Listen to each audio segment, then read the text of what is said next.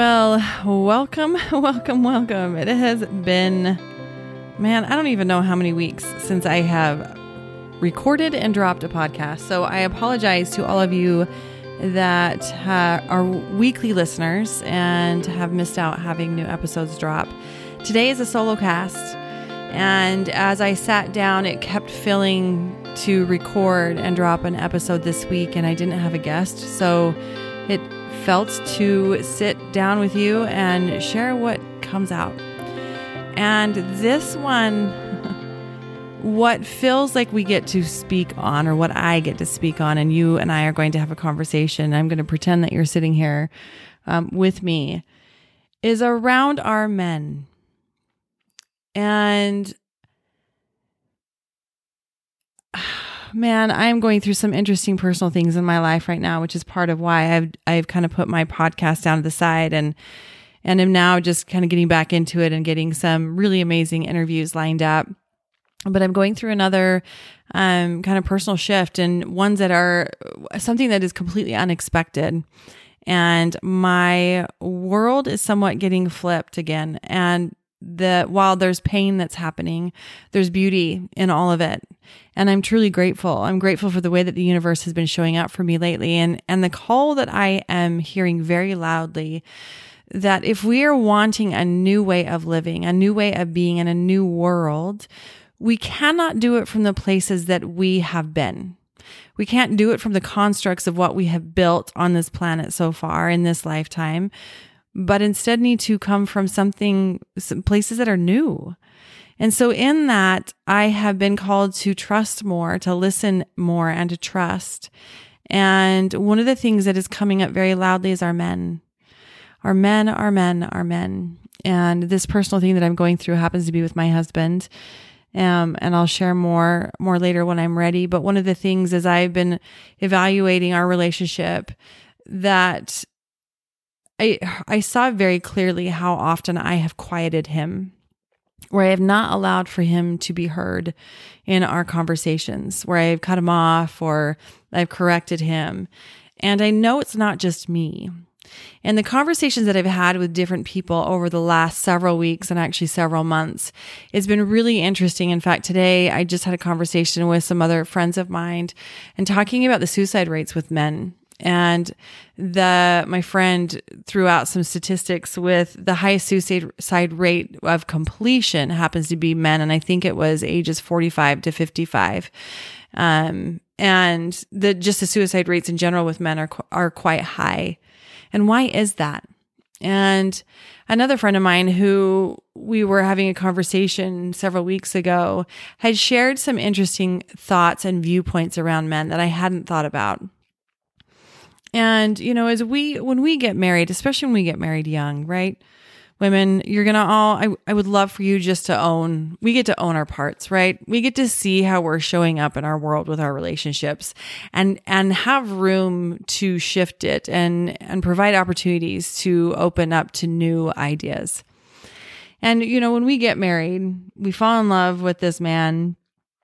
And we get married, and then they want to still go do the things that they did before they were married, and we get really upset.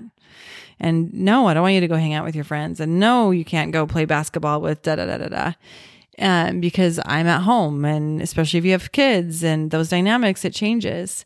And my friend Tony, it's Tony Gerber, that had made a comment around this, that you fell in love with that version of that man that did hang out with his friends, that did these things before you met. You fell in love with that version, and then you want him to change. You want him to change to fit this idea of what you think a partnership and a marriage should look like based off of our societal conditioning and our societal programming of what a partnership should look like.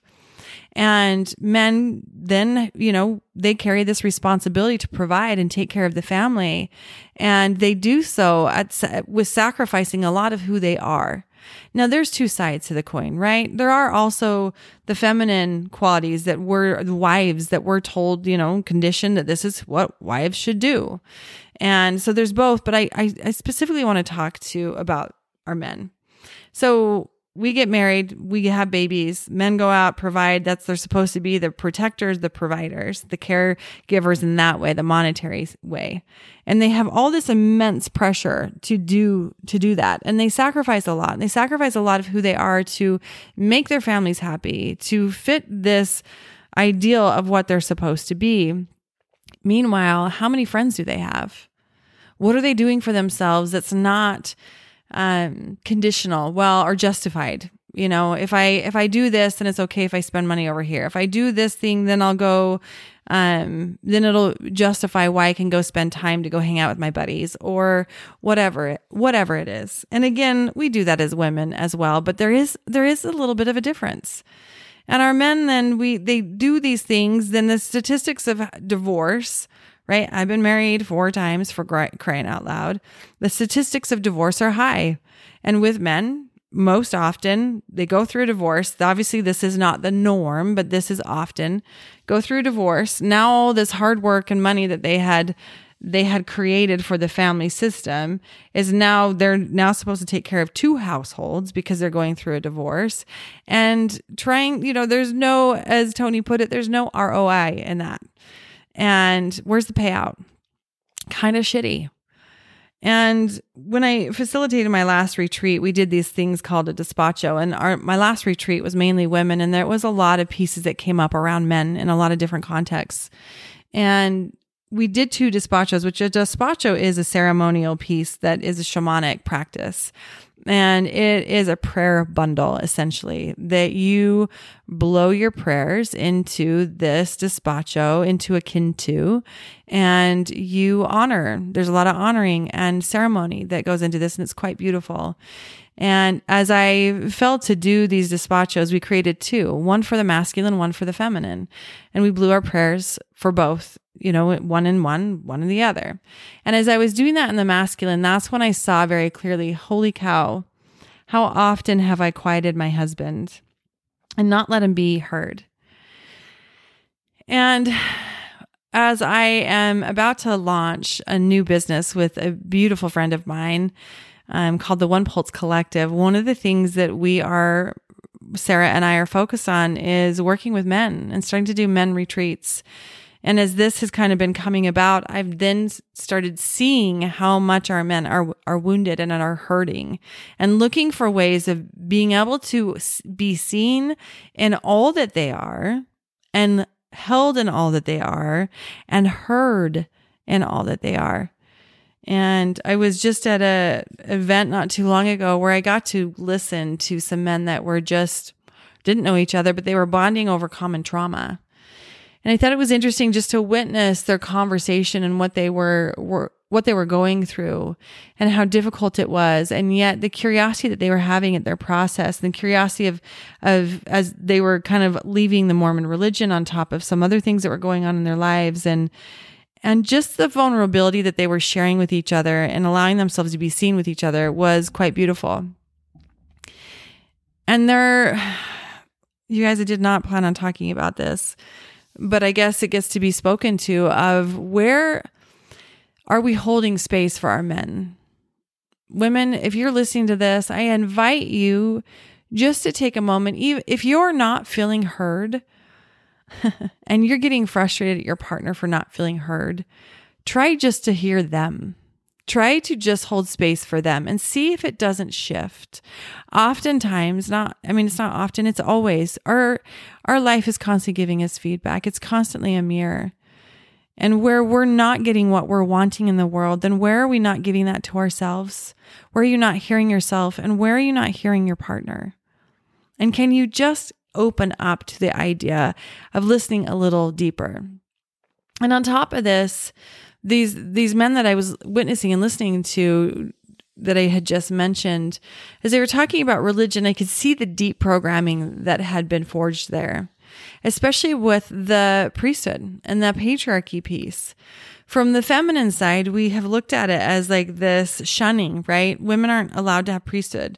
Yeah, our men are not necessarily the ones that chose that. They're just a byproduct of a system that was already created. So were we. And yet there is this instant negative emotions or negative feeling toward men in general, instead of understanding that this was just a system that was created that we all chose into at one point in time and another, and that our men are just as wounded and programmed as we are. And maybe then some. The pressure and the things that are on their shoulders to be these leaders and these providers is pretty intense. And can we hold a space for them to allow for their shoulders to soften, allow for the weight to be put down, and to share in the conversations, to share in the vulnerability of who they are and who we all are. I think that there's this place within all of us that is asking to come back home to the self. This is what I do for a living, is really helping people to come back home to themselves. That's what this One Pulse Collective is coming back to your pulse. And then recognizing that when you come back to your pulse, you are connected to the whole. And when we choose ourselves from a non-wounded place, and we choose the self-love, when we come back to the self over and over again in a non-wounded place, it benefits the whole. And from this place, this honoring of the self, can we then look and witness our shadows, those places of shame, of guilt, of kinkiness, of weirdness, of fears, of all these shadow aspects that we all hold and are afraid of. Can we see ourselves in all of that and recognize that they are very much a part of us? And without those pieces, we would not have the flip side. We would not have the polarized version of that, or the counterpart of that. We wouldn't have these gifts if we didn't have the shadows. And can we integrate both the God in us and the devil in us? Can we witness and own that we have aspects of both of those that are alive within us, and then be seen for that? Accept those parts of us, own those parts of us without rejecting it, and come back to wholeness. We have lived in such a planet of duality, of polarity, and we are at war with ourselves. And when we are at war within ourselves, we will continue to have war in the external. When we abuse ourselves, we will continue to see abuse happening in our world. When we have negative self-talk, when we have all these things that we're doing internally to ourselves, we will see it reflected in the world. Because at the end of the day, we are creating our reality. There is no God up there that is a conditional God that is creating the wars and the sex trafficking and the abuse. It is not God creating that. It is we. We are doing this as a collective. We are. And this is why it always comes back to the self, is because you can't change the we until you change the me. And when you come to the self and you own and you embrace and you recognize all the beauty and the pain and the trauma and all of the pieces that are a part of you, and instead of having it fractaled out, bring it into wholeness and own all of these God-given pieces, because you are an aspect of God. You are connected to God. You have divinity within you. It includes the light and the shadow. And when you own all of that, when you embrace all that, then we become Christed in form. And I've spoken about this before, but Christ was not born as a Christ. It was Yahshua ben Joseph. And then he leaned into all of who he was, that at times was painful, and at times was probably very difficult and felt very alone. Yet he leaned into the fear. He embraced who he was. He went both feet in to the path that was charted for him, his soul's call in this life. He leaned all in, and he was okay with the ripple effect that it created. And sometimes we create ripples when we lean in to all of who we are. And I believe that's why we don't choose in sometimes. I'm seeing a lot of separation, a lot of divorce, and a lot of unhealthy relationships that are either breaking up or people are choosing in still. And it's always interesting to witness why some people choose out and why some people choose in. And often, 9 times out of 10, people will continue to choose in because it's easier to stay in pain. It's easier to stay in the discomfort. It's easier to stay in the dysfunction than it is to step out into the unknown world. How will I do all these things without this person, even if I'm not happy in it? So they stay in the dysfunction instead of stepping forward and putting both feet in this other place that they know that they should. And both are okay. Both paths are okay. And as I've had just the conversations that have happened over the last several weeks that have just been eye-opening in so many ways, we have had enough suffering on the planet. And because we have this Christ wound that lives within us, and we believe that Christ suffered for our sins, we then continually live out the suffering over and over and over again. Why? I wrote about this in my book that's going to be released this coming week.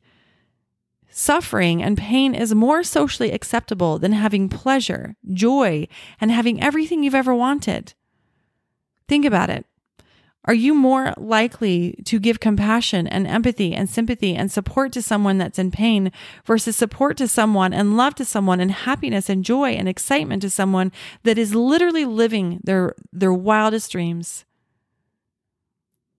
When are we going to put down the suffering? When are we going to honor ourselves for all that we are and honor and witness and see each other in our wholeness? And in order to do that, you've got to see it within yourself first, period. So this suffering piece, are we done suffering? Are we ready to take Christ off the cross and realize that this beautiful man was just an example of what we are here to do, which is to lean into our greatness, to lean into our gifts, and learn how to become God in form. We chose to be humans. We chose to have a physical body. We chose to have this coat of skins. And then we chose to forget so that we could then remember, because how fun would that be? Is it possible that this has just been a school and a place for us just to learn more and more of who we are in a physical form? My dad, when he was alive, was one that I would find him often in the house that I grew up in Orem. When he'd come home from work, and he worked really hard. He built up this beautiful business, and he was a brilliant entrepreneur, and he spent a lot of time away from home. But when he was home, he was often outside, just admiring nature, admiring beauty. And it was one of the things that to this day, like I can feel his energy of how he was just so in awe and connected to the elements, to the sky, the earth, and honoring the creation of it all and the beauty of it all. And I don't know, a year or two ago, I was on a trip with my mom, and we were driving out of Sedona, that beautiful canyon that winds out of Sedona. And the whole trip, my dad kept coming in, which was quite sweet. And he comes in quite often, but this trip, he was there more than he usually is. And as we were driving out, he was showing me, and it was quite touching, and I hope I can communicate this clearly, but he was showing me that without the physical body, experiencing this earth is somewhat mute. Without the physical body, without feeling, without emotions, without that energetic connection that can connect to all things and then feel it in the body, there is a sweetness that's lost.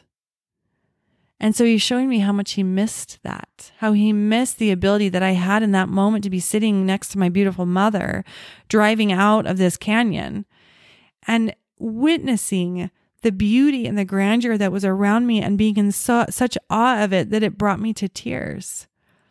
And the way that he was communicating, how amazing it is that we get to be in a human form to feel that is not like there's nothing that compares. And I appreciated that, the simpleness of just this deeper understanding and deeper awareness that we chose into human physical forms for a reason. We wanted to have this experience. We wanted to know how to feel, to have pleasure, to have pain, to have both spectrums, to experience all of it.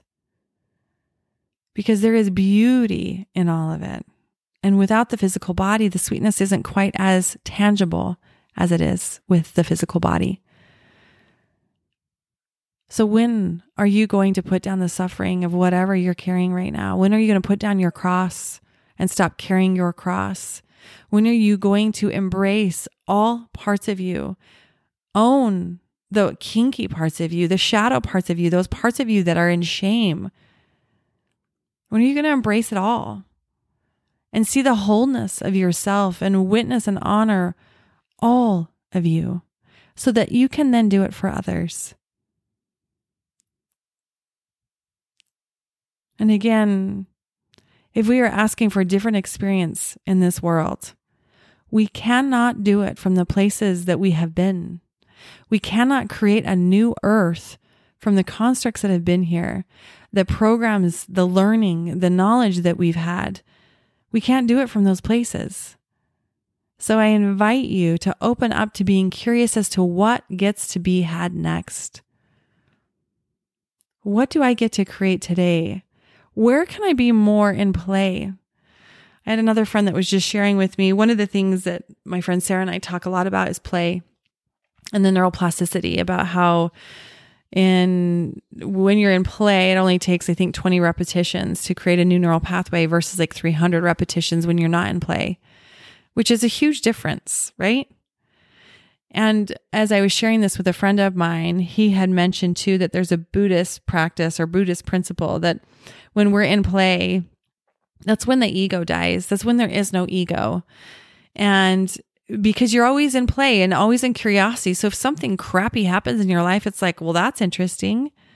How is that supporting me today? And why is this showing up? And being more curious and playful about it and playful about the creations that are happening, that it removes when you're in play, it removes the suffering because we get out of the story of what that must mean. You're choosing out of religion. What must that mean about you? When you buy into the stories of what that must mean or what people are thinking or how are people going to react to you, you create your own suffering, right? If you had no attachment to that story and you were just in play and curiosity and wonder of this life and what you get to create next, your transition out of religion would not be as painful. Okay. Wherever you are listening to me, whether you're driving or on a walk or wherever you are, my invitation to you today is, where can you give yourself some grace? Some grace for being human, for living this human experience, for being brave and having courage to stepping out of a construct that no longer feels true. Where can you see your wins in life? And where can you embrace those that you love, especially your partners, especially the men in our lives? Where can you open up more space to seeing them and allowing them to be seen and heard? And where can you see and hear yourself more? At the end of the day, I hope you remember that we are all doing the best that we can with what we know. And today, for me, there are things that I feel I know today, and I know tomorrow they'll change. My book that's releasing this Friday, I am so excited to share with you. And this is a piece that if you are in a little bit of a holding pattern or feeling stuck or angry or sad, this book is a really beautiful tool that will assist you in processes and exercises to move through where you're at and to come back more to your spiritual center. Because at the end of the day, this is where we are all screaming to come back to. How do I know myself? Know thyself. For when you know yourself and you own who you are, the connection that you have to the divine, embracing all parts of you, then this is when we create a new earth. Because we're all then more trusting in the inspiration we're receiving. We're receiving information and inspiration outside of time and space. Because in the human construct, in the human mind, there are things that we just cannot see and comprehend. And so from that God eyes perspective and having a connection to the divine or to your higher self, whatever you want to call it, there's great wisdom to be had there. And then we get to surrender and be in the present and presence of what is, with nothing to do and nothing to defend. And instead we're just in the ism of life. And we're just in the moments. And when we're in the present moment, we are in presence with ourself. And in presence with ourselves, we're being completely seen at all times, are we not? So I believe my book will be dropping. This podcast is releasing here tomorrow, and my book will be dropping Friday. So I'm going to share the link. Actually, I'm not going to share the link, but watch out for it. If you're following me on social media, please make sure you're checking my social media, because I would really love to get this book in your hands. I know it is a beautiful tool. It's only $13.33 for the book. I wanted to make sure that it wasn't super expensive, because this is a book that will be a great asset. And then I've created some guided meditations to go along with this book if it's something you feel called to do. And you'll find that website in my book, the link to that website, that webpage. So I hope that this podcast was helpful to you. Like I said, I didn't know what I was going to be speaking on, and here we are. But wherever you are in the world, give yourself grace, give your children grace, give your partners grace, your friends, your family, because that grace is something you are seeking as well. Sending you all so much love.